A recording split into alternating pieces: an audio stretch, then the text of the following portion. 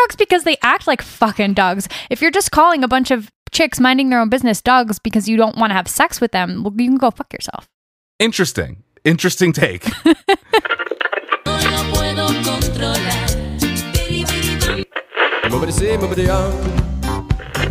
Excuse me while I kiss the sky. Till the sun comes up over Santa Monica Boulevard.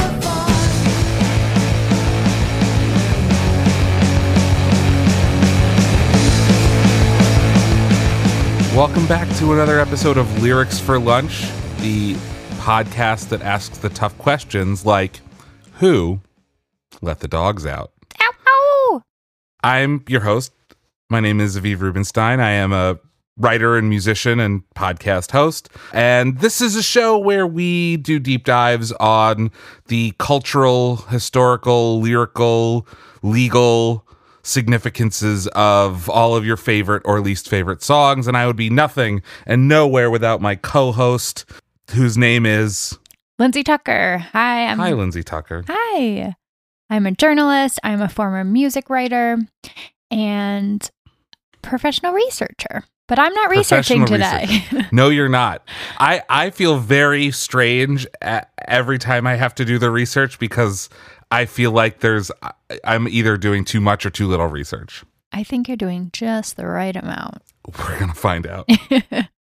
The research was actually very easy for me to do this week, and I will explain why in a minute.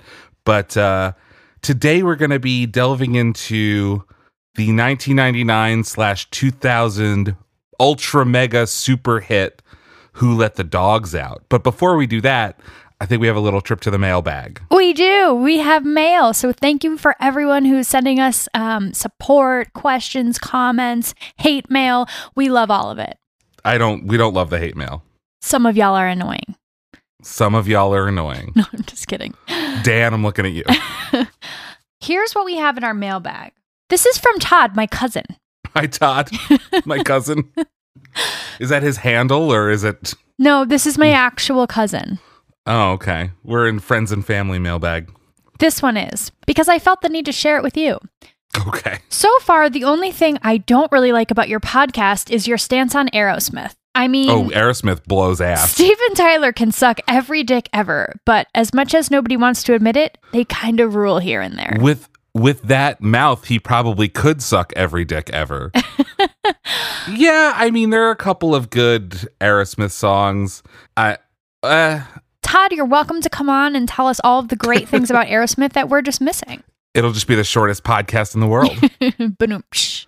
Okay, this is from Colleen in the UK. Hi, Colleen. Hi. Colleen said, Blues Traveler, hook, line, and sinker. So good. As somebody who has been endlessly obsessed with lyrics and the meaning behind songs, I am just as obsessed with your podcast. Well, thank you. We thought that we were the only people that cared about lyrics, and there was a study that was repeated in the podcast You're Wrong About, which we're both fans of, saying that like 60% of people don't know the lyrics to their favorite songs or whatever. So we're glad that there are other people out there like us, especially you, Colleen. Especially you. Especially you, Colleen. This is from Owen Ritchie on Instagram. Oh, shit. I love your There's profile more. picture. Especially, I'll be happy if you text me back. I'm a sugar daddy. I'm interested in having you as my sugar baby and get you paid weekly. My payments start from $3,000. LMK if you're interested. Owen, I am in. Thanks, Owen. A little wink. Wink. Our profile picture, by the way, was done by the amazing Rachel Kennedy. Incredible Rachel Kennedy. Yes. Follow her on Instagram. And yeah, if little dancing sandwiches are your thing, add us. Yeah. Well, without further ado, is there more? That was it. That was excellent. Without further ado, we're going to get into tonight's main event, which is a deep dive on everyone's absolute favorite song, Who Let the Dogs Out. I just have to point out it's 11 a.m. Aviv's time. Well, I don't know. People always listen to their podcasts at dinner, right? Do they? The main event today of the week. Okay. So I have made a pact with myself to get better about stating the theme of the episode at the top of the show. And so this is me stating the theme of the episode at the top of the show. I am here to convince you of the existence of time travel. Oh, okay. I mean, you That's already it. convinced me months ago. It's true. Next week, months ago. So, I mean, I think the part of the thing about this song is that everyone knows this song. So tell me about this song, what you know of it. Not very much. It's Okay. Who Let the Dogs Great. Out? Woof, woof, woof, woof. And Made famous by whom? the Baha Men, who is a band from the Bahamas, I believe. Mm-hmm. And They're Bahaman. Bahaman. They came out with, I guess you said it was 1999. I thought it was early 2000s. That's the only hit of theirs I know, but I believe they were formed in like the 70s or 80s. Mm-hmm. Tell me more. I mean, that's like it. I feel like the song was on like jock jams, but not really jock jams, like the Now That's What I Call Music albums. Sure, yeah. So, do you have a specific history with the song? Could you remember the first time hearing it? 7th grade, maybe? Sure. 8th So grade? that's like 1999, 2000. 8th grade. I don't remember being super obsessed with it. I just remember it being huge. And I do think it was because it was on those sort of like compilation CDs that you would see on TV on commercials, like, you know, like I said, like Now That's What I Call Music Volume 7. I think it was played at sports games. It was. We're going to talk a lot about sports games. So, just as a quick refresher, because I have listened to the song a lot over the last week, but I'm assuming Lindsay has not listened to the song in probably 15 years. Let's take a listen to and watch the video for Who Let the Dogs Out. $1 zillion. The question is, who let the dogs out? What? So what are you seeing? What's happening? Security guard watching Who Wants to Be a Millionaire. So already dating us, right? Yeah. And he had a dog, and then the question was who let the dogs out? And then a bunch of dogs came out. And so did the Bahaman. Here we are. Yeah, the Bahaman. So I associate this song with like 8th grade dances, right? Oh, I bet you were just wiling out. Mm-hmm. It's true. And like the guy that looks like Cisco but isn't Cisco. There's like a fish islands on every shot. Just everything.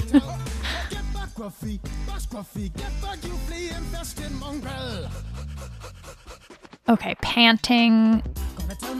I 100% have never seen this video, but as you know, I was banned from MTV for most of my life. I definitely saw the video but never remembered like the narrative of literal dogs. It seems so literal, yeah. Yeah. And there are people, women in like a convertible with a dog catching net.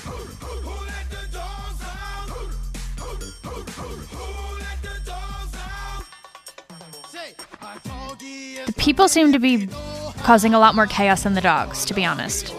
Well, this is, I think, part of the theme of the song that we'll discuss in a minute. Okay. So, luckily for me and for you listeners, the podcast 99% Invisible did an entire episode on Who Let the Dogs Out last year, a little over a year ago. And so a lot of this is taken from that, interpolated from that, but with, you know, new information. So Roman Mars, who's the host of... Oh, there's like a rap breakdown. Not that there wasn't rapping before, but Roman Mars, the host of 99% Invisible, said even if you haven't heard the song, you feel like you already kind of know the song already, even the first time you heard it. He describes hearing it at a baseball Giants game for the first time live, like there was a live performance of the Baha Men. Oh. And yeah, and he was like, had never heard it before, but already kind of knew it. So keep that in mind. Okay. So we end with a big party. This song is 3 minutes and 33 seconds long, which is probably Too a minute long. too long. Uh-huh. Yeah. The Who Let the Dogs Out, this is performed by the Baha Men. That's like the very famous version of it, but it was originally released in 1998-ish by this dude named Anselm Douglas. No way. And the song was titled Doggy. What? I And need so- this. Play it. Well, your mind's already blown. We're in like minute 1. I cannot wait for this roller coaster. Okay, so Anselm Douglas records this song. It's called Doggy, and it is just, Hey, ladies, take charge of this one. Are you run things? It sounds like Sebastian from The Little Mermaid. I'm leaving you in charge. racism. Hear this, hear this. Okay. The party was the party was pumping. Hey, and yippee-yi-yo, and everybody having a So ball. it's basically the same exact song, but Slightly less obnoxious, in my opinion. slightly less obnoxious because it's not like a group vocal singing "Who Let the Dogs Out," and it's a little faster, right? It is a little faster and a little more like Mario Kart. Oh yeah, there's like a pan flute thing happening in there. So it's the same song, same lyrics. This is like a cover of Doggy (parentheses Who Let the Dogs Out). The Baha Men is the cover. But the question is this the original? We're gonna find out. So one of the members of the Baha Men, Dyson Knight, explained to Vice how this happened, how they came to record this version. And he said the manager of the Baha Men, who is manager producer named Steve Greenberg, heard the version of the song in Europe, in England, and he called the other members of the Baha Men, Isaiah Taylor, and he was like, it's a must. You have to record this song. You've got the right vibe. It's going to be a huge hit. And the Baha Men were like, no, please no. Don't make us do this. What were the Baha Men recording at the time? So the Baha Men have a type of music called Junkano, and it's like Bahamian street music, so like something that you'd hear in like a parade or at like a block party. So what you're hearing is a Junkano version of the original song. So it's like a little slower, it's a little less calypso, which they like kind of de-calypsoed it for American audiences, but like it sounds like, dudes singing and banging on trash cans by design. So from Song Facts, there were actually various versions of this song in the Caribbean. Okay. But the Baha Men toned down the calypso rhythm to make it more appealing to American listeners. And one of the reasons that they didn't want to do this song is because it was already a hit where they were from. So it was like silly. Yeah. And Steve Greenberg is like, no, this is going to be a massive worldwide success. Well, what was wrong with the original? Like, why was he like, you must be the ones? That's a really good question. I think it was already old and out. Like they couldn't do a new push. There's also a couple of other variables and elements that were put in place to make it more of a success, which we'll talk about in a minute. Once again, from Song Facts, a key component of the song is the bellowing voice that asks the question, who let the dogs out? And every member of the group of the Baha Men auditioned to do this line. And the guy who it is Marvin Prosper. That's like just one of the members of the band. But right before the band recorded this song, you mentioned that the Baha Men were around since the 70s, which is absolutely true. But they're kind of like a Menudo-esque band where like they rotate members. Mm-hmm. And so right before the band was set to record the song, they kind of rotated out members to get some younger new blood in there. So I think that was a big part of the song's success too, is like, if you look at Anselm Douglas, he like looks like kind of an old man. So what do you think the song is about? Dogs running around. Like literal canines. I mean, I guess I would think that it was about like dudes. Tell me more about dudes. They're dogs. Dudes, in fact, are dogs. And would you like to elaborate? I don't think you want me to. Okay, that's fair. So according to Urban Dictionary, which is, of course, the very, very clear and definitive definition. Who let the dogs out is an expression used when a girl or group of girls that are particularly ugly walked by. So, quote, here comes Jessica and her friends. Christ, who let the dogs out? And this is from Secundus in September of 2004, right? So this was starting to become part of the cultural lexicon as like the women are like ugly women are dogs. Not that long after the song gained super huge popularity, right? So not great. Horrible. Tell me more about how men are dogs. Men are dogs because they act like fucking dogs. If you're just calling a bunch of chicks minding their own business dogs because you don't want to have sex with them, well, you can go fuck yourself. Interesting take. Hot take. So this is a picture from Fuck Jerry from October 25th, 2015. And I forgot about Fuck Jerry. Is he still around? So we're going to talk about Fuck Jerry. We're going to do a quick detour into Fuck Jerry. This was the last thing I researched, like as I was waiting for you to log on. He spelled woman wrong. Women? Yeah, I don't know, man. So can you read the meme? Oh, yeah, sorry. When you realize the song Who Let the Dogs Out is about ugly woman in the club and not loose dogs. And there's like the gif of Weebay Bryce from The Wire just getting his mind blown. Yeah. Okay, so a little bit about Fuck Jerry. Urban Dictionary, I think we all kind of know that needs to be taken with a mountain of salt. Fuck Jerry is an Instagram known for it's like an aggregator of online content. So Fuck Jerry, there is nothing original about the content that Fuck Jerry makes. They just like find funny memes from other people and repost them. And they have 15.7 million followers on Instagram as of this month. They were created in 2011 by Elliot Tabili, and it led to the popularity of the Instagram account led to the founding of Jerry Media, which produced the Fyre Festival. It did? Yes. I don't know how I missed that connection. Well, they were like part of the promo team that produced the Fyre Festival. So Fuck Jerry was behind all of the Fyre Festival marketing, which was like, that was the only thing, I suppose you could say that was the only thing about the Fyre Festival that worked, was the marketing. I mean, American cheese on a plate works for me. Yeah, me too. So later... Didn't Fuck Jerry get in trouble for not having any original content and not crediting the original? They certainly did. Aha. So, but before that, so like in between that, I mean, that was like kind of a known thing, is like comedians and just regular people on the internet calling out Fuck Jerry for just like not crediting anything. Mm-hmm.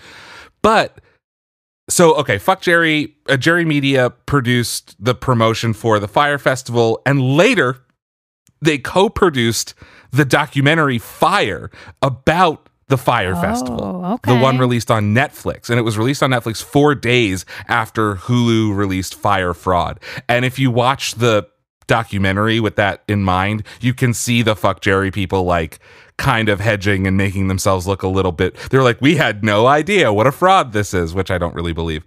In 2019, Comedy Central pulled advertising from Jerry Media because they acknowledged that they stole content, and they didn't include any attribution to the creators. And in February 2019, so the month after the documentary premiered, Fuck Jerry said it would change its practices and ask for permission from the creators before posting any content, right? So maybe that's the end of the Fuck Jerry story, but it certainly isn't. All right. In 2020, Jerry Media was hired to produce original content for the first time for the Michael Bloomberg 2020 presidential campaign. What? Why? Get me Fuck Jerry. I guess, right? And so the company was criticized for flooding all their social media platforms with pro-Bloomberg memes. Oh my God. Okay. But they're still around as of this month. I don't the see their shit account anymore, thank God. Well, each one of their sponsored posts, they have 15.7 million followers. Each one of their sponsored posts earns Jerry Media $30,000. Wow. So that's not They're not doing insignificant. bad, right?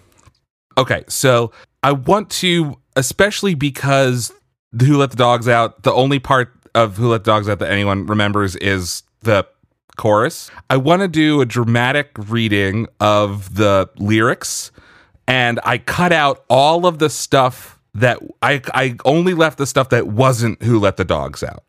Okay. So this is the stuff that no one can follow because it's too fast and the hook is so unbelievably catchy.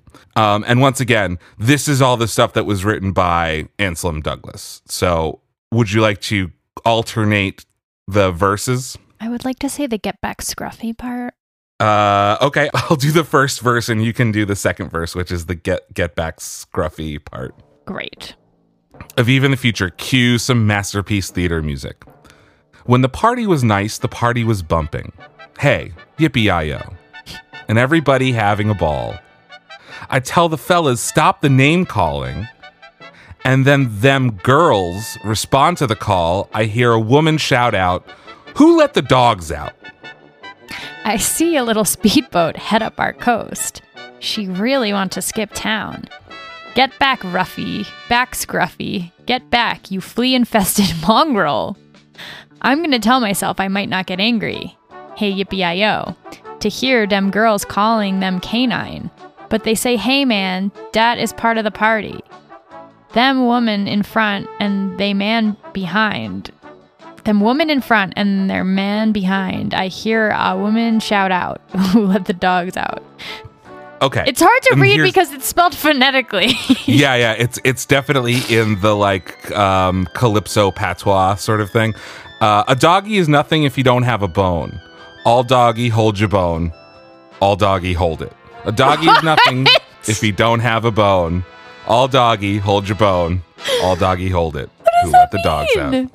Well, we're gonna break it down. Just take us home on the third verse. I see a little speedboat head up our coast. She really want to skip town. Get back, Fluffy. Back, Scruffy. Get back, you flea-infested mongrel. Well, if I was a dog, the party is on. I gotta get my girl. I gotta get my mind on. Do you see the rays coming from my eyes? Walking through the place like Diggy Man.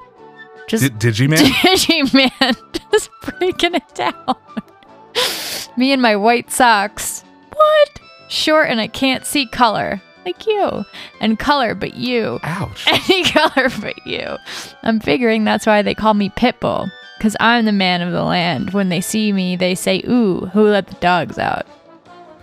Okay, so do you want to kind of, after reading the lyrics, do you want to give me a sense of what you think the song is about? Has it confirmed anything? Has it disrupted any of your preconceived notions?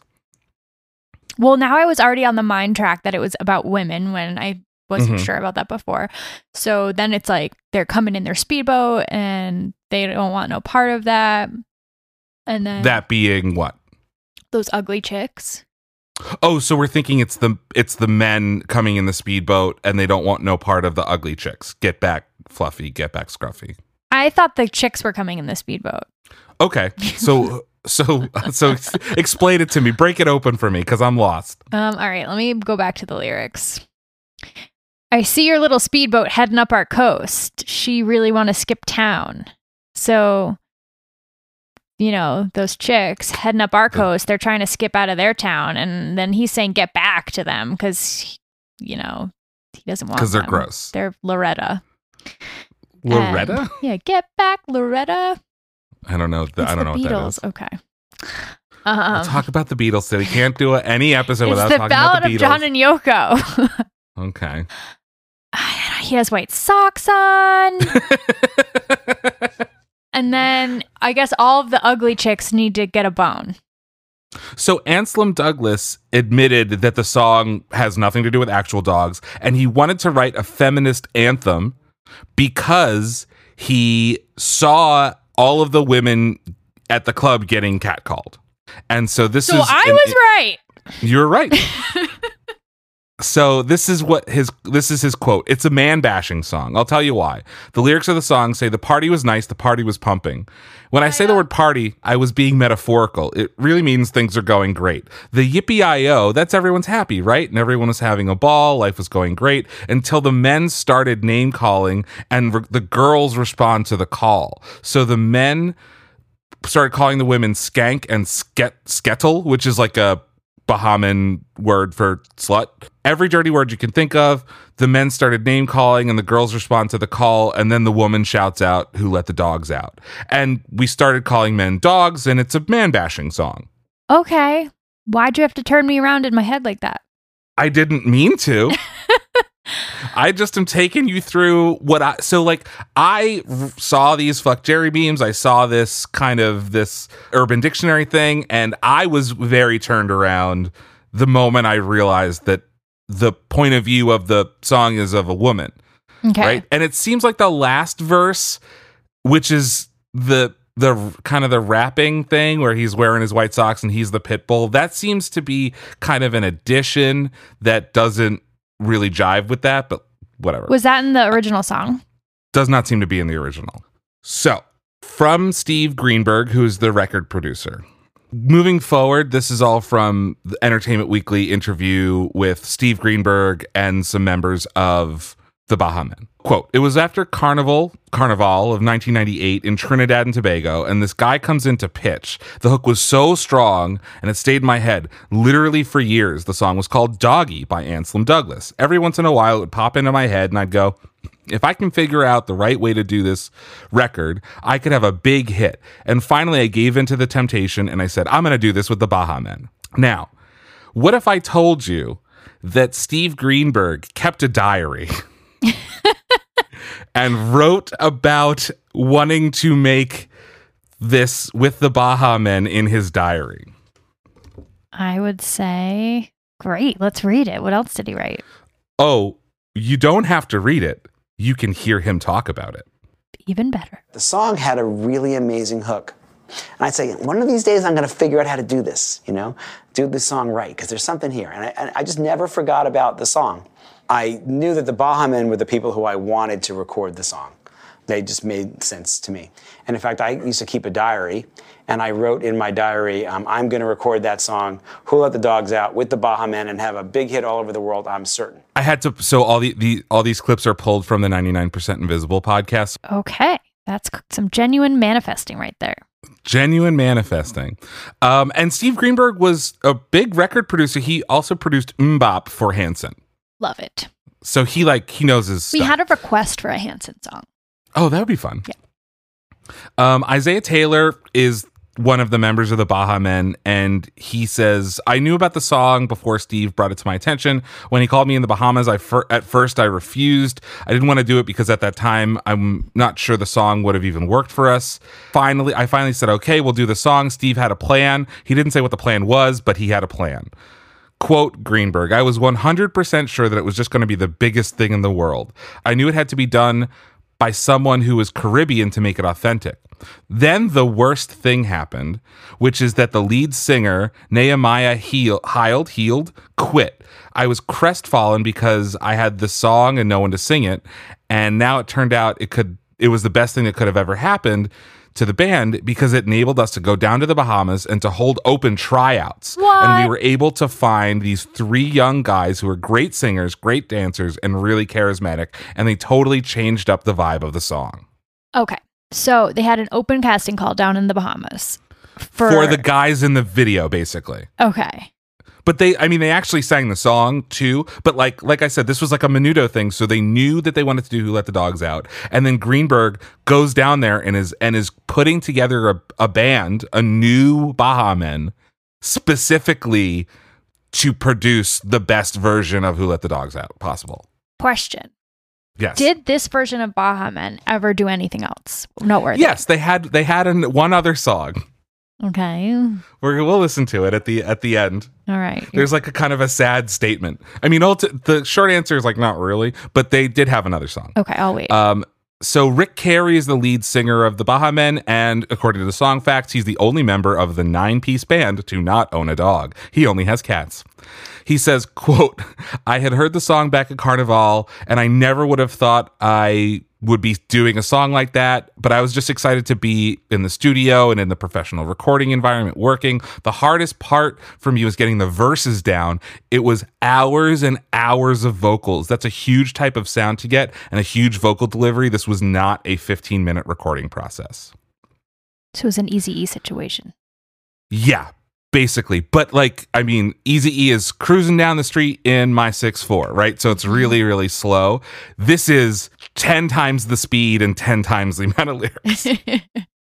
So Greenberg says, I was about to sign a deal with this other record label. I walked into their office and I said, here's the first thing I'm going to put out. And he played Who Let the Dogs Out, and they laughed at him. The general manager did this very dramatic thing where she turned on the radio and said, this is what Z100 sounds like. Does this record sound like it belongs on Z100? Loved me some Z100. Sure. But she was right. It didn't turn out to be a big radio hit. If you look at the Billboard Hot 100, Who Let the Dogs Out peaked at 40. Okay. It was too polarizing, quote Greenberg. For everyone who loved it, there was someone who hated it. To put that into perspective, for other one-hit wonders, Lou Bega's Mambo number 5 hit number 3, and the Macarena, which we will definitely do an episode on one day, spent 14 weeks at number 1. Wow.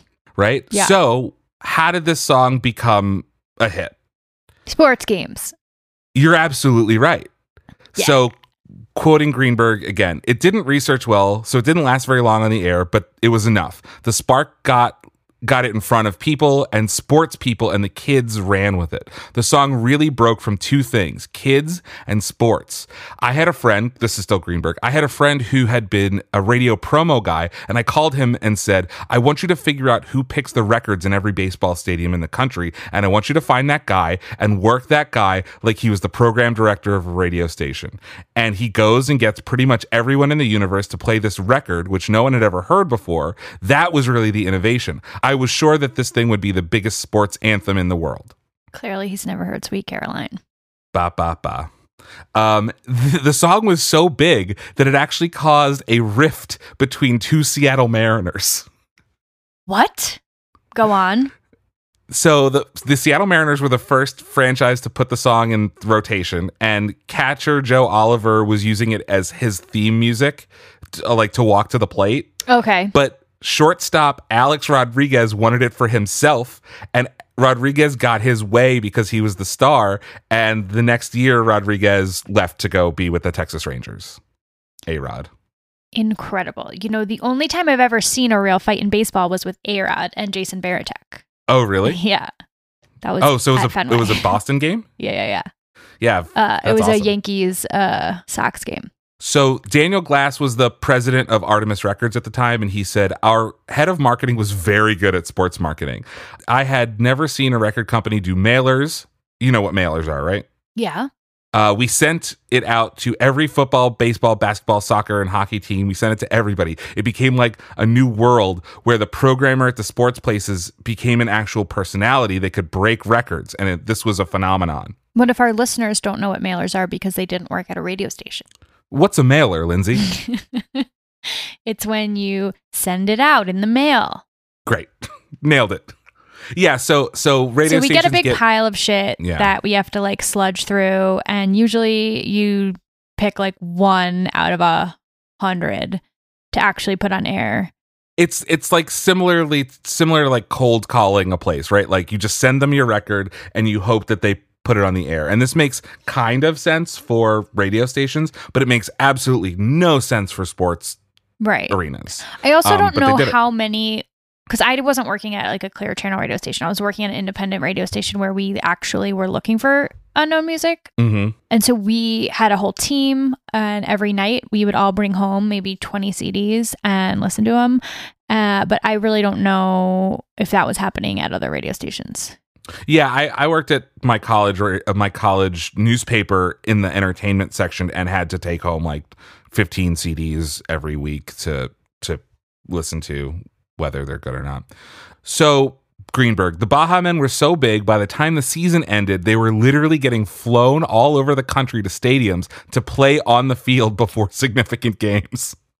I was about to ask, what's the biggest game they played at? So they actually played at it's not even the biggest games, it's how many games in a day. Really? So according to Rick Carey, Quote, we were young at the time. We had tons of energy. We'd find ourselves performing twice, 3 times a day, but with no problems. It was a rush. It was a lot of hard work, but at the same time, a new experience. I just lived in it, man. It was like a dream come true. Once you got a hit song like that, everyone loves you. The audience was always excited. I can only speak for myself. I'm the one who had to sing it all the time. I definitely got tired of it. Anyone who has to sing a song that many times, they would naturally get tired of it. But when we got on the stage to perform it, it was like performing it for the first time. The audience always gave it new life. So they're just going around doing one song. Mm-hmm. And then leaving, and then going to a new stadium. Okay. At one point, this article said that like Good Morning America, CBS This Morning Show, and the NBC, they were all fighting to see who could get the Baha Men first. Who did? I think Good Morning America. Of course. There's like a funny story about them going to New York and not realizing how cold it was, and the record label having to go buy them clothes. Nice. So, at the same time they worked it as a sports single, they did a deal with Nickelodeon. There was this bidding war between Nickelodeon and Disney. Disney wanted it to be in the movie 101 Dalmatians, the Glenn Close one, and Nickelodeon wanted it to be the Rugrats in Paris. And they were tripping over each other to outbid each other. In the end, Nickelodeon offered the band their own half-hour live concert special and paid the cost of the video. I feel like Air Bud would have been a better fit. Air Bud was earlier than this. Okay. So Air Bud 7. The thing that rocketed this into the absolute stratosphere is this is in the Rugrats in Paris as well. I don't remember Rugrats in Paris. I never saw it, but like when I was researching this, it's like Rugrats in Paris, Rugrats in Paris, Rugrats in Paris. Because the first Rugrats soundtrack was big. It had Aaliyah on it, and Did it? oh yeah, Rugrats the movie. and I think it had Maya. So this is the list of all of the famous places that it went. Ready? The album's first run sold 3 million copies. And bidding wars broke out to exclusively license the song. Nickelodeon beat Disney to get it in front of the kids in Rugrats in Paris. The New York Mets made it their theme song for the 2000 World Series. The Baha Men appeared in Apple commercials, on The Simpsons, at MTV's Starry World's AIDS Day concert, and at Al Gore's Election Day rally. Wow. And Glass, who is the former president of Artemis Records, says, quote, I can't imagine if YouTube was around at the time. It would have been a monster. It would have been like Gangnam Style or something, right? Yeah. So the final chapter of the story was in May of 2001 when a parade was held for the Baha Men in the Bahamas in honor of them being, presumably, the first Bahamans to win a Grammy. It won a Grammy for Best Dance Record. So I'm sorry, they wrote what? Best dance record? Yeah, Best Dance Recording. Yeah. So just the song, not the whole record. Yes, the single. Right. Okay. So, quote, we rode around the whole island of Nassau in convertibles while holding our Grammys with people lining the streets. It was pretty surreal. For me, the capper was at the end of the parade when the Prime Minister presented us with the key to the city as a thank you for making it happen. Leaving aside the fact that the Bahamas is a country and not a city, it was a truly amazing moment for me, and I still cherish the key. Wow. In 2015, someone asked Rick Carey like why the song had so much appeal. Yeah. And he just said, quote, people are into their dogs. People are into their dogs. Yep. So there you go. Okay. So the Baha Men did have one other single, the very, very, quote, Greenberg, very, very minor hit with their next single. It was called Move Like This. And, you know, Greenberg says there's a generation of kids that also know Move Like This. I have never heard it. Did not even listen to it to prep for this. So do you want to listen to Move Like This for the first time with me? I do. Oh, I'm sorry. Not Move Like This. Move It Like This. Okay. Sorry to all the Baha Men heads out there.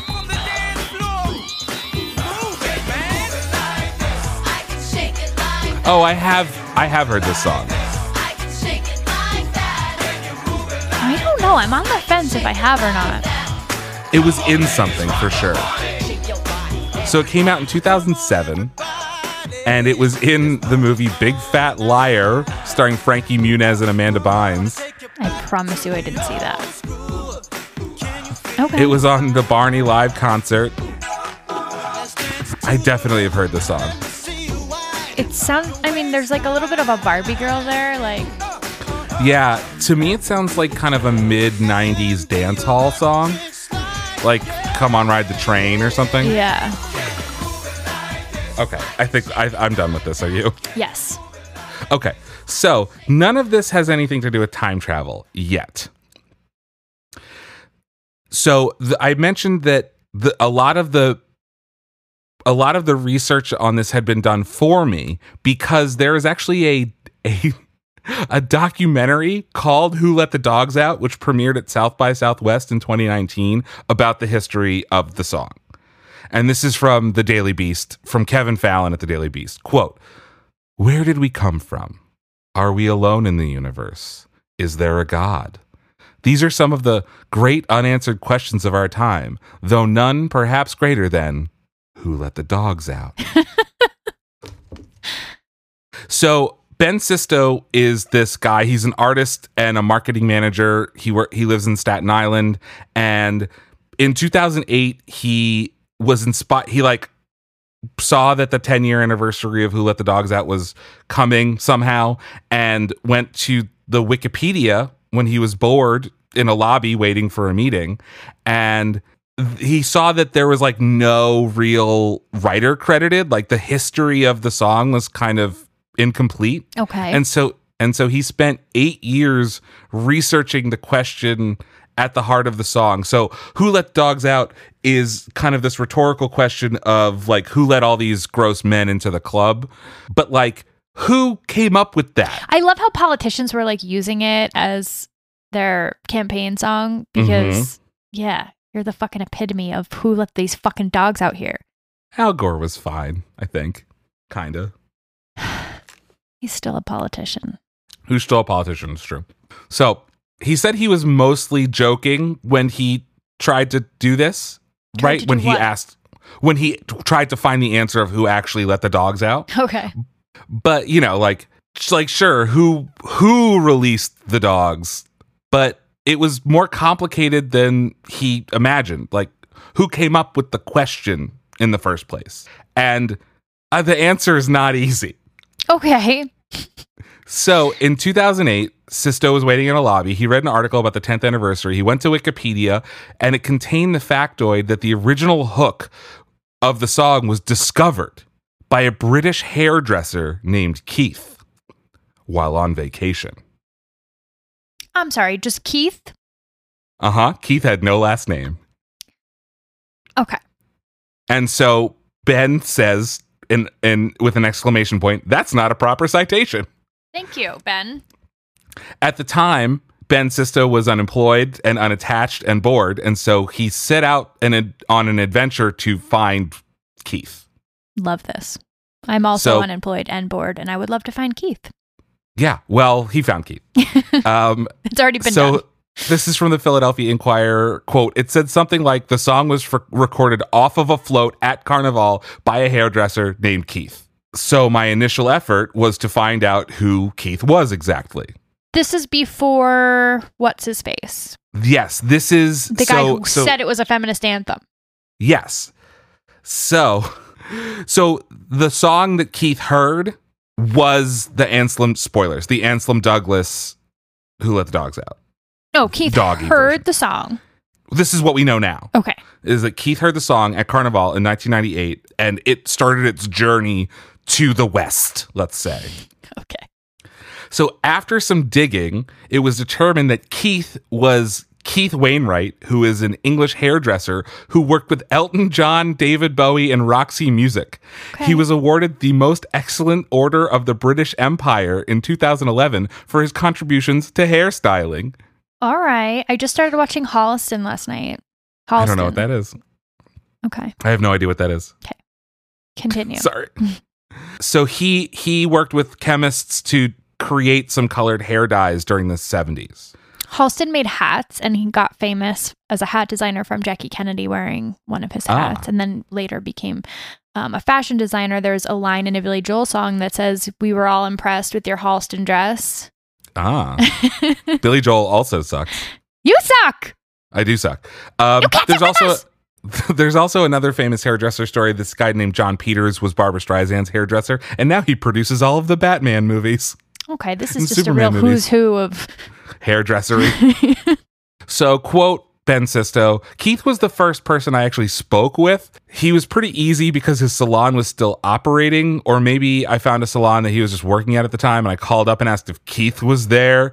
He's kind of like this high-ranking person, and he doesn't take cold calls. I said, well, I want to talk to him about, and then I think that intrigued him a little, and he got on the phone with me pretty quickly, and his story was fairly cut and dry. This is his story. Wainwright goes on a... Hold it. Yes. Before we hear Keith's story, you just said Tell me. Ben What's goes your problem? on this journey to find out who let the dogs out. And the first person he talks to is Keith, no last name? How did he find Keith, no last name without talking to anyone else? So I think the deal was that he, and this is a little bit of conjecture, he found Keith, no last name in the Wikipedia, knew that he was a hairdresser from England, and called a famous English hairdressery and asked for Keith. Okay, this is sketchy. Oh, just keep Keith in your thoughts for a minute. Okay, is there going to be a screenplay? I hope so. Wainwright. So this is Keith's story. Keith goes on a trip to Trinidad and Tobago, and he has the time of his life. He keeps going back and bringing home cassette tapes and CDs of music that he heard at Carnival there. And this British A&R exec began relying on those trips for new samples. And that's how this dude named Jonathan King heard it. And Jonathan King was a record producer for Genesis, and he got his hands on Doggy, the Anselm Douglas version, via a cassette tape. Via a cassette tape. Okay. And Jonathan King was a producer for Genesis. So he's also known He was like, man, do I got the guys for this.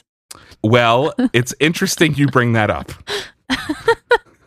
Because Jonathan King, who is white, recorded the song himself and released it in England under the name Fat Jack and His Pack of Pets. What? Fat Jack and His Pack of Pets. And he faked in a very embarrassing and racist Caribbean accent. Would you like to No, hear he didn't. Fat Jack and His Pack of Pets you know I singing Who Let the would. Dogs Out?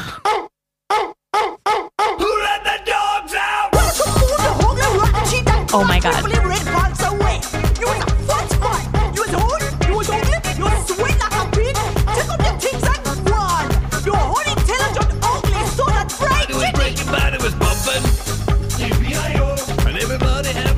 What was that intro? It's like a Caribbean version of the Scat Man or something.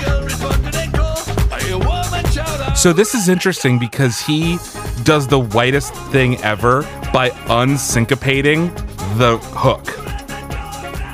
Right. So syncopation is emphasizing something that's not on the first beat, like doing something kind of offbeat. So the Baha Men and Anselm Douglas go 1, 2, 3, 4, 1. Who let the dogs out?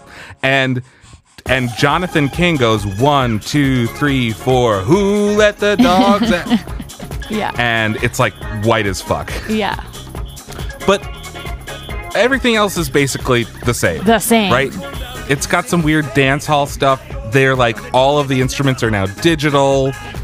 I don't know if this was ever really supposed to be a single per se. The Rather biggest than question him- is why? Why did he do this? I can't imagine that anyone would want to release this. Right.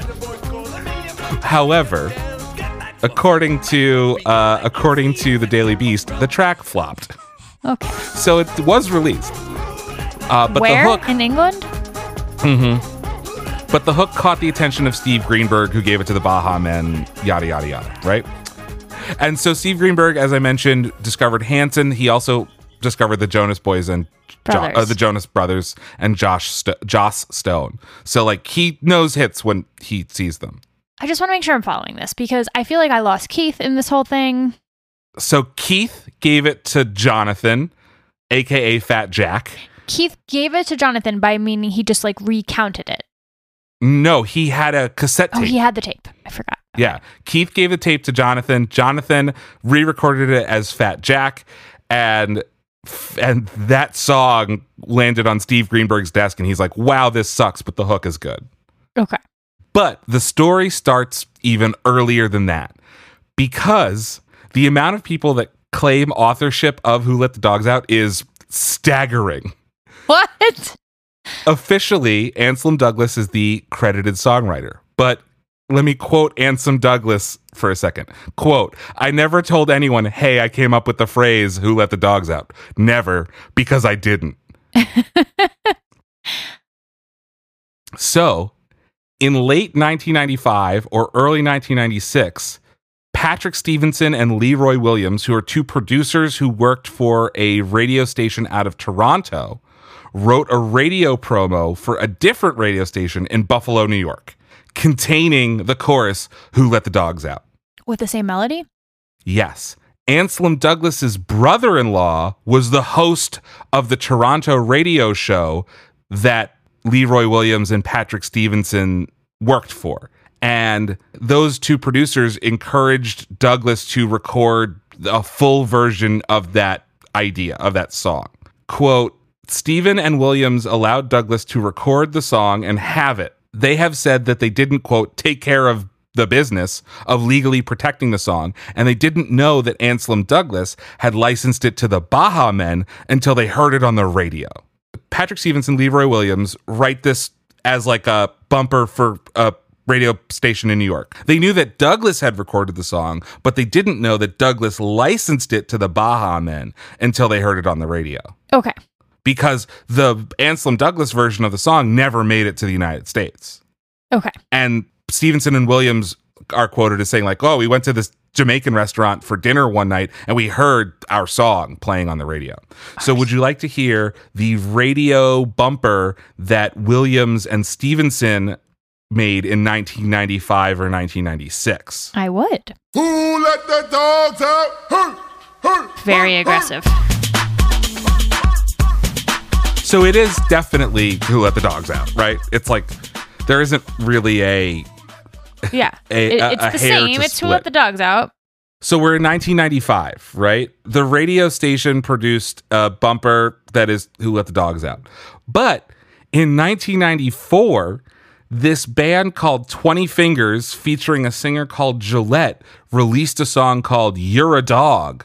This is in 1994, and it has a pretty similar chorus. I don't like the name 20 Fingers at all. Well, you're gonna like one of their other songs. So this Okay. is 20 Fingers featuring Gillette. Who Let the Dogs Loose?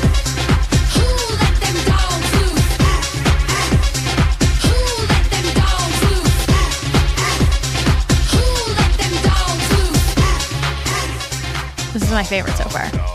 It's your favorite so far. So this is 1994, 6 years before the Baha Men version come out. So Stevenson and Williams, the radio producers, claim that they have never heard the song, and 20 Fingers made no legal claim to Who Let the Dogs Out. Fun little detour, 20 Fingers actually wrote Who Let the Dogs Loose for the same reason that Anselm Douglas wrote Doggy, which was that they were sick of women getting catcalled in the club. And this was a follow-up to their single Short Dick Man. It's very 90s. Yeah. We've got some gyrating, hip thrusting, some measuring of the junk. Don't want no short dick man. Don't want no short dick man. Don't want no Honey, short I'm dick with ya. man. I'm pretty certain that we're going to go out on Short Dick Man this week. We're not close to the end, but I'm just going to bring it back. Okay, good.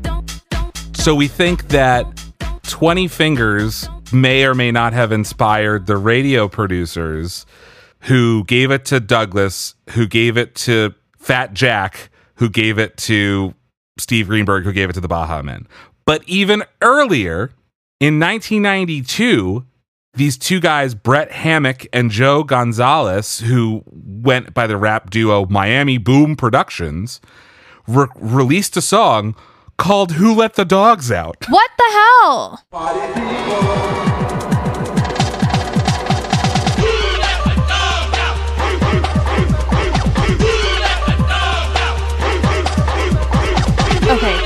What the hell? Like, now I'm just getting weirded out because it's the exact same chorus delivered the same way, like slightly different background. Dogs barking. Okay. So this is 1992. And Ben Sisto did a lot of work to authenticate that this was made in 92.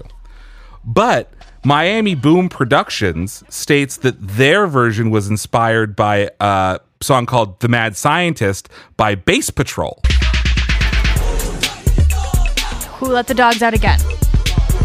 So they're actually saying, who's rocking this dog's house? What? Because No.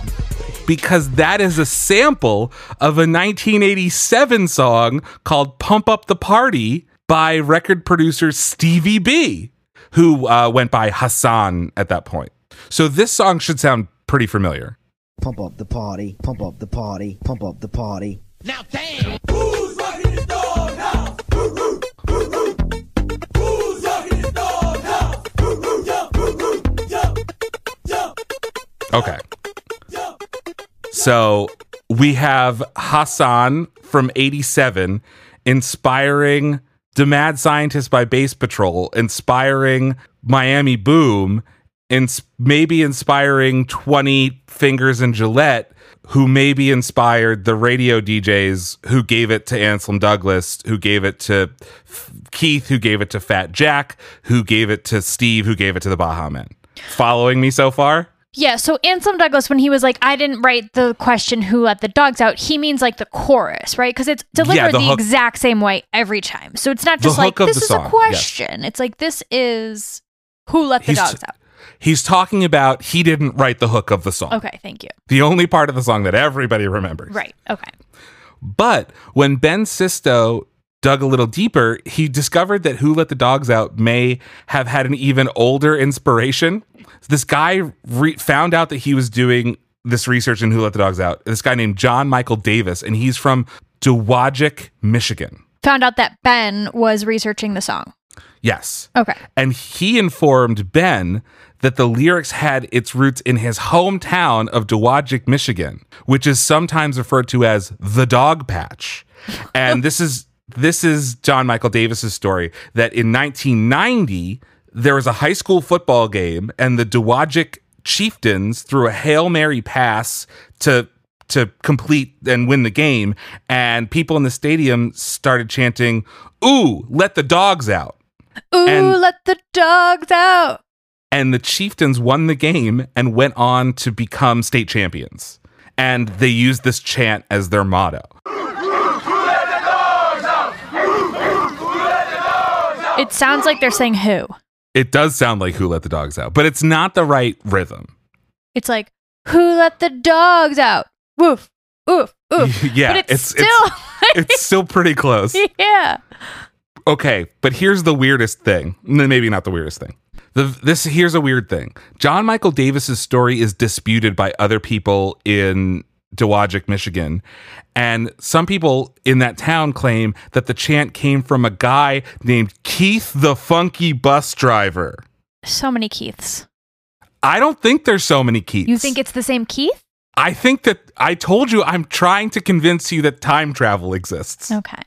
Keith the Funky Bus Driver also did Hair on the Side. In the 70s. Okay. So the weird thing about this is that another weird thing about this is that Joe Gonzalez from Miami Boom used to live in Dowagiac, Michigan, but he claims that he never saw the Chieftains play, but also says it's not out of the question that he heard the phrase growing up. And even still, it turns out that there are variations of Who Let the Dogs Out that pop up in regional high school sports even earlier. Ben Sisto was able to trace one all the way back to the Austin Reagan High School in 1986. How do we have this on recording? So this is from a highlight reel from the 86-87 season of the Austin Reagan High School Raider football team. What? It's Who Let the Dogs Out. In 1986. This is a quote from Ben Sisto. In speaking with the players from the team, they've actually told me that it probably began in 84 or maybe 83. There are a few rumors that it could have started with a little league team just prior to that. Okay, but what did they say? Like, Who let the dogs out? But how did this chant start? They don't know. Okay. I'm drowning here in how many people could have been responsible for this song. So Ben Sisto says this quote, I don't think anyone in the story is lying. You can hear something and it's just in there subconsciously until it's ready to come out. One of the big myths we tell ourselves about art is that it's made up by individuals. And that myth is sort of what the art market is propped up on. It's just about the very nature of art and life. And I think that all these ideas apply to every piece of creative work ever made. There's also another theory, which is like propagated by Elizabeth Gilbert sect, which is that ideas want to be born. Like there's actually some kind of creative muse like floating about in the universe that wants to be born. So if the song Who Let the Dogs Out really wants to be born, then it's going to go knocking on 17 people's door and wait for someone to birth the thing. The right person. So Sisto says it's a song that just belongs to pop culture at this point. In a way, we've all let the dogs out. But yeah, I think that you're kind of right. But let's run down some possible theories. You've heard my main theory, which is that Keith is a time traveler. You're just doing this to get some buzz going about for your time travel movie. I mean, not no.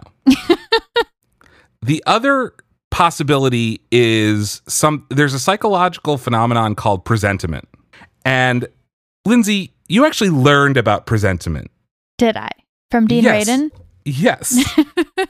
So Lindsay and I used to produce together a podcast for Yoga Journal called The Yoga Show.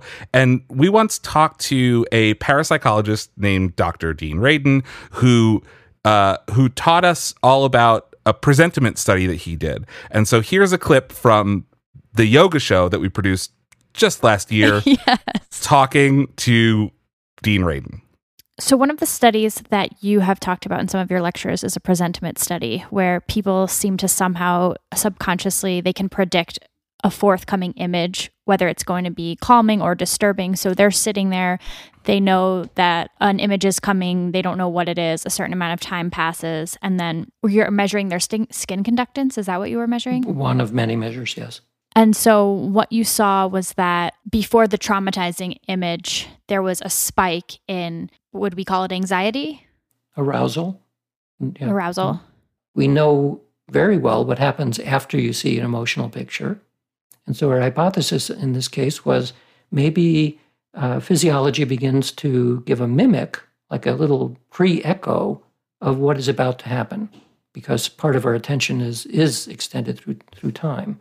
So the perfect would be something like spider phobic or snake phobic, where it's not simply that they don't like to see snakes or spiders, but they like really freak out.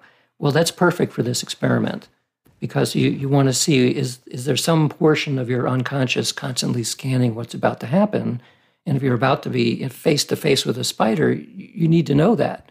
And so that person's going to have a bigger response. Well, we did see that for about a second and a half before the light flash, before the audio tone, their brains began to show a change.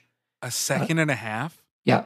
That's so much time. Well, for the presentiment using skin conductance, it's 3 seconds. And for using heart rate, it's up to 8 seconds. That's so much time. Yeah. So it sounds like a lot of time, and I suppose it is, except that it's, as I said before, it's like a time symmetry going on. If you look at how heart rate responds when you get a stimulus, it takes a long time. It takes like 8 seconds to have a response. Skin conductance takes around 3 seconds. Your brain takes less than a second. So the presentiments that we're getting are like a pre-echo of the same length. So according to Dean Radin's presentiment theory, Who Let the Dogs Out provided such a strong reaction to so many people, and that has lasted like 15 or so, 20 years. And it stands to reason that the pre-echo of that reaction also appeared 15 to 20 years before the release of the song, which would put it at between 1980 and 1985. I'm so proud of you right now. Thank you. So one thing to know about the Dean Radin conversation is that I've been fascinated with his work for years, and I've watched a bunch of documentaries that I made Aviv watch that he was in, and I read one of his books, and there was also a lot of content on YouTube, and Aviv has spent a lot of time trying to I'm a ruin non-believer. this for me. Yeah, I'm a non-believer. Yeah. So I don't actually believe that Who Let the Dogs Out created such a rift in the force that Why we've all not? felt a It reverse makes echo. sense. I guess it does make sense. So the other more likely example is that good writers borrow and great writers steal, which in and of itself is a quote that has been misattributed to a bunch of different writers. From my just Googling, people say it's Oscar Wilde or Pablo Picasso. Good artists borrow, great artists steal.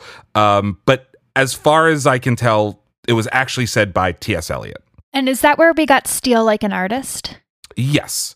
And T.S. Eliot actually did that a lot. So T.S. Eliot's whole style was kind of deconstructing and interpolating different works into his own work. I remember my AP English teacher in high school saying that his poem that ends, "This is the way the world will end, not with a bang, with a whimper," was supposed to be sung like, "This is the way the world will end, not with a bang, but a whimper." And I couldn't actually really find any evidence to back that up.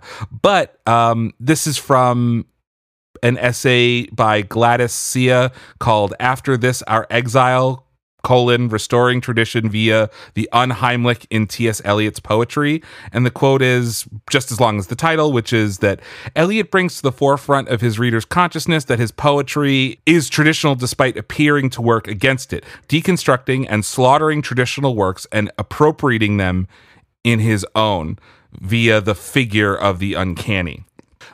So when I was in high school, I had to do a T.S. Eliot based project. This was the same AP English class, and bring in a modern day author who was kind of postmodern and grabbed different things and repurposed them like T.S. Eliot did.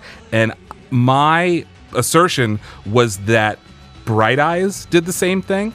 So Bright Eyes on the record Fevers and Mirrors sings a version of Sunrise Sunset, and also does this in the song The Calendar Hung Itself.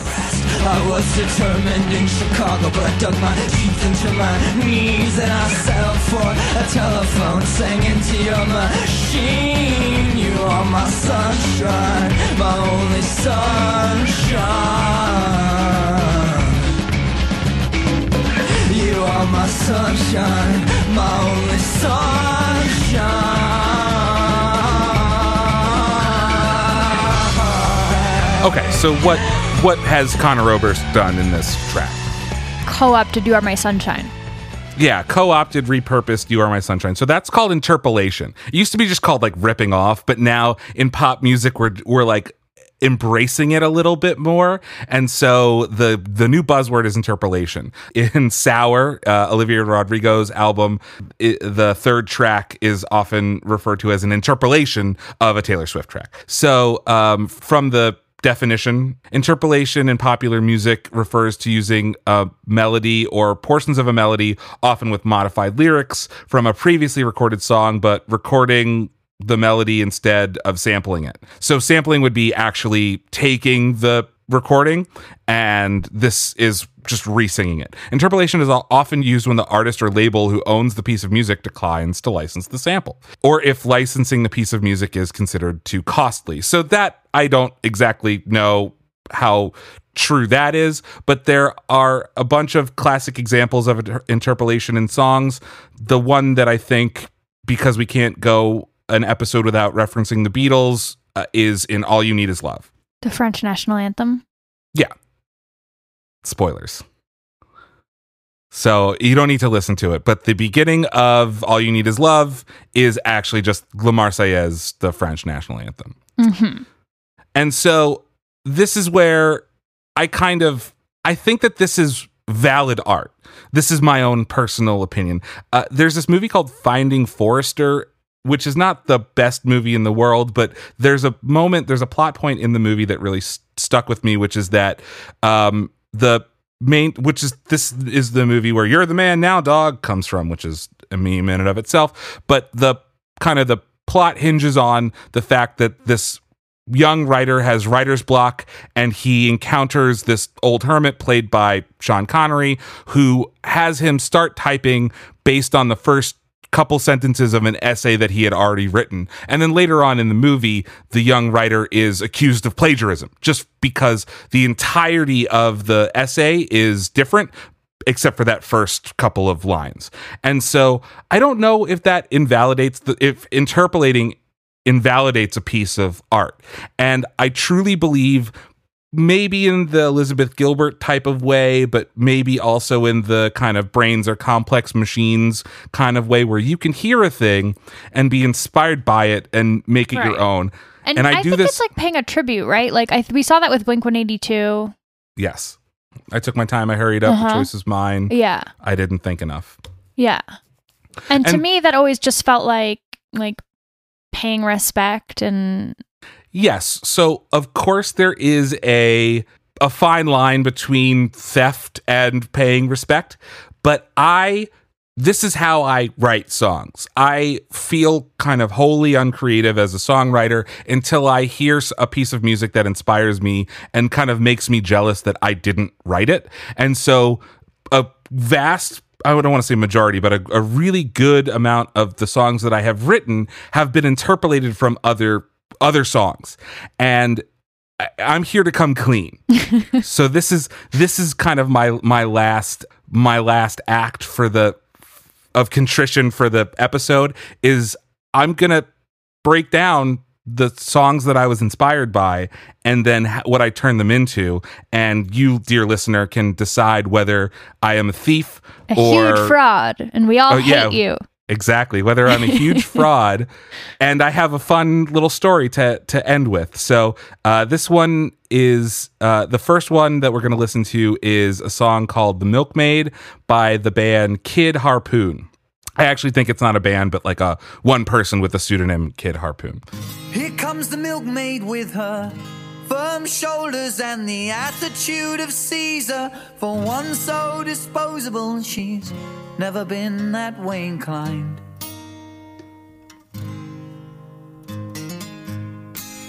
Her hands are strong like the night we all sung her song. So this is not the part I was interested in. Okay. But this is. Okay. Through the days, the night confides in her. Her pails are filled with stars falling from the sky. Okay, keep that in your head. So this is from a movie that I wrote and starred in where I played my own music called The Anchorite.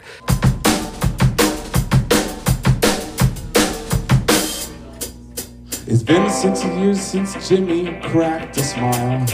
Ever since he was a child, and the room was filled with clover. The mommy was dressing up in her. She was Jimmy, who was a girl. Always wanted to call him Jamie. So that's theft.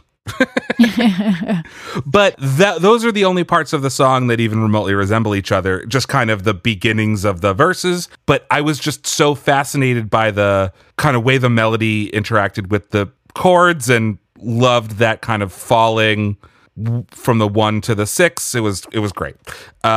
So you want to hear another one? Mm-hmm, I do.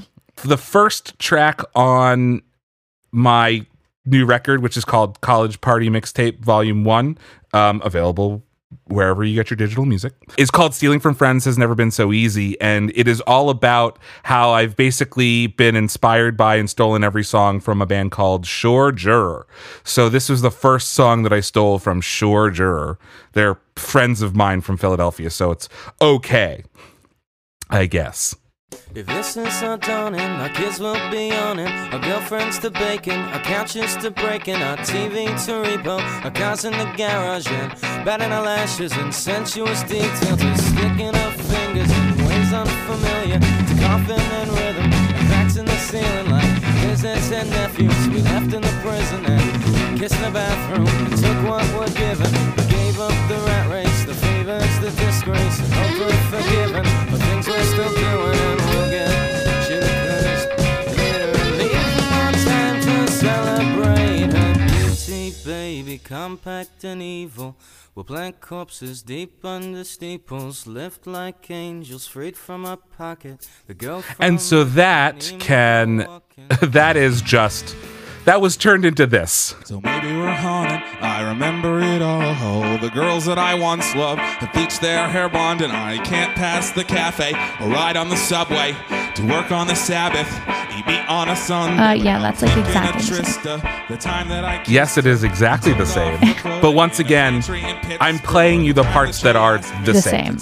Right? And so they go into different places. But Jonathan Heathcote, who wrote Shoulda Couldas, is credited as a writer on this track because it is an interpolation of his music. It's something that was so lodged in my brain that I could not escape it until I created something from it. But the last one I want to talk about is a fun musical story that involves my good buddy Dan, friend of the show. Summer of 2006, was similarly obsessed with this song, another Bright Eyes song. There's a reason that I talked about Bright Eyes interpolating so much, is because guess what I did?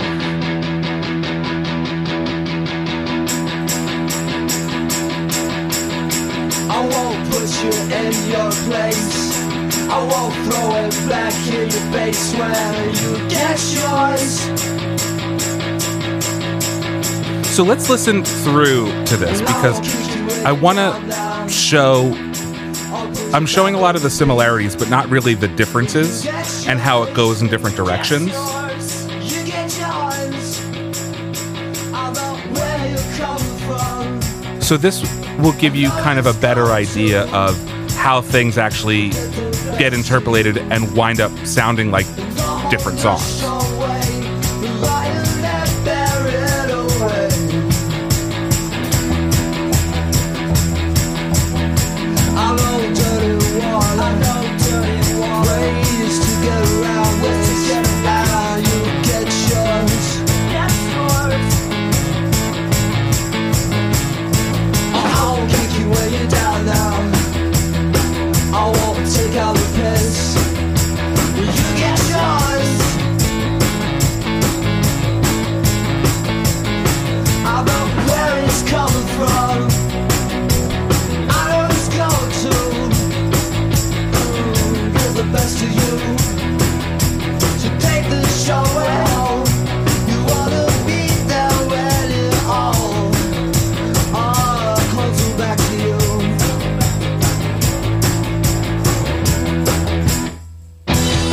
Okay, so we can stop right about there.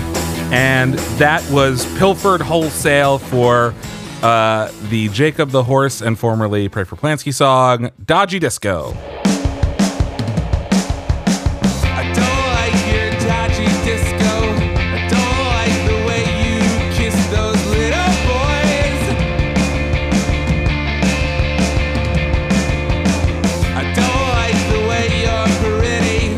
I don't like it in this city town of yours. They don't lock their doors. Sometimes you still amaze me. Sometimes I wanna choke you half to death.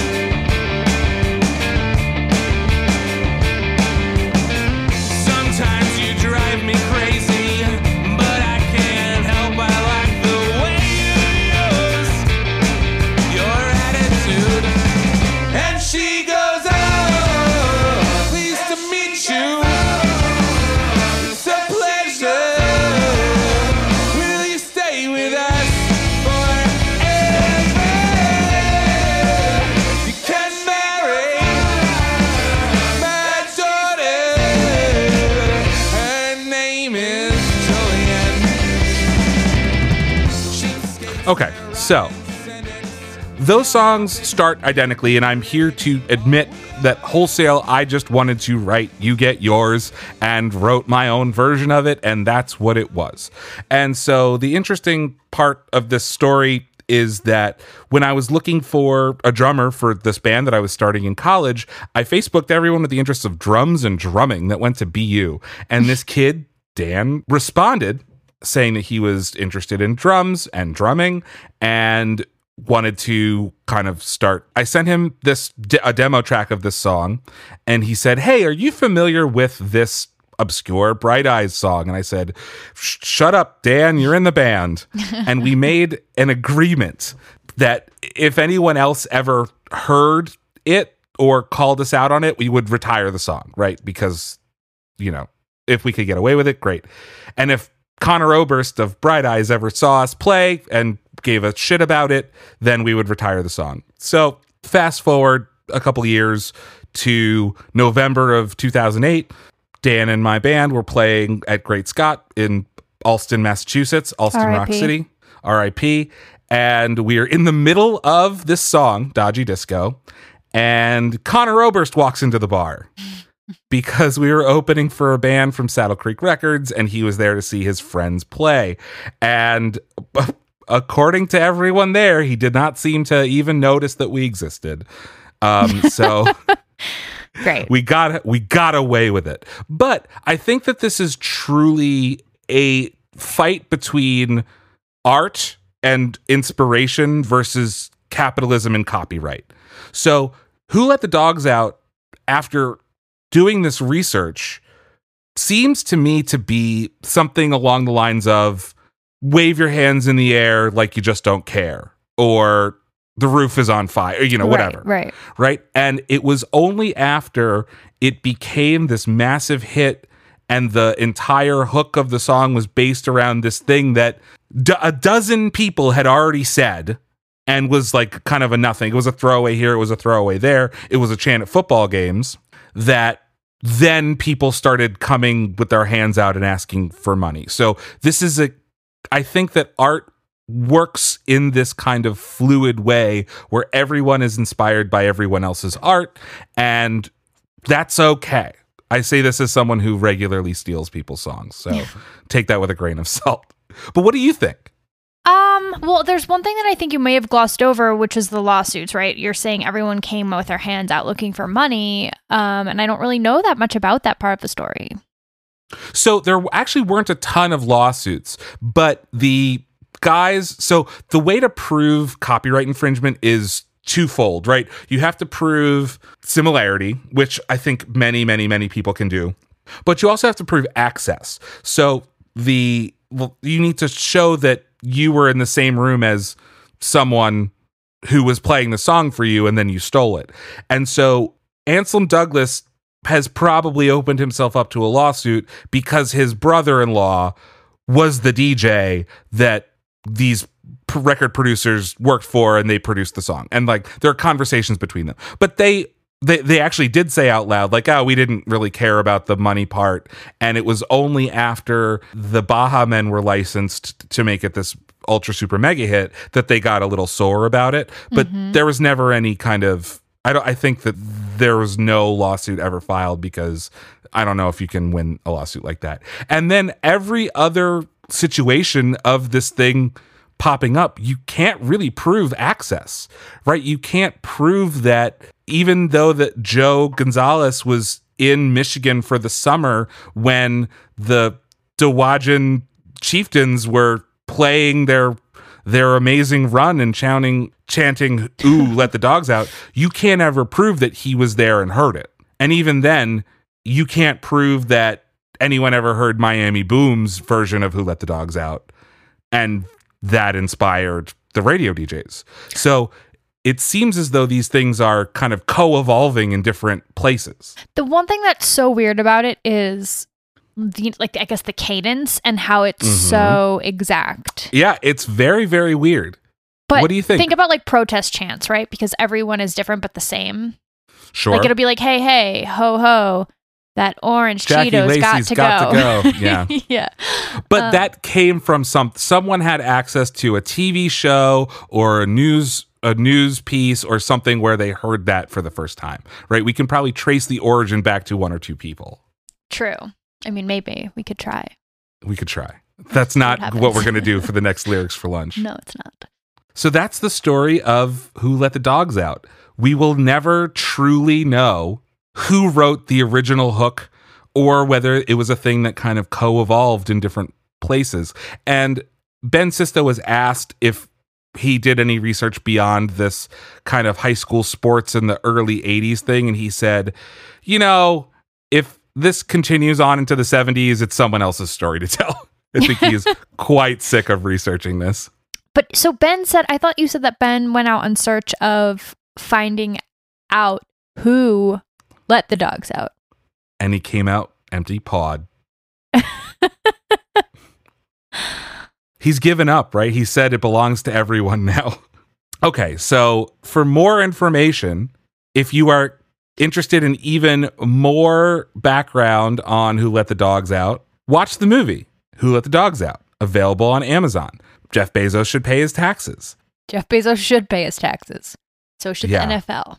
So should the NFL. So should all churches. Anywho, that's it for this week. We're going to go out on 20 Fingers and Gillette singing Small Dick Man. Because we don't want none of those in here. We don't. Certainly don't. And join us next time. Let us know what you thought about this episode. We're on social media at Lyrics for Lunch on both Instagram and Twitter. Mm-hmm. Please don't harass us. Please do not harass us. We are available for all sugar babying. We are available for sugar babying. And if you want to be our sugar daddy, all you have to do is go to lyricsforlunch.com and click that little support button. And that will be that. And that will be that. And tune in next week when we do this all over again with a brand new song. Do we know what song that's going to be yet? I don't think we do. I don't think we have decided. So until next time, I'm Aviv Rubenstein. I'm Lindsay Tucker. Saying we don't want no small dick men. Mm-mm-mm.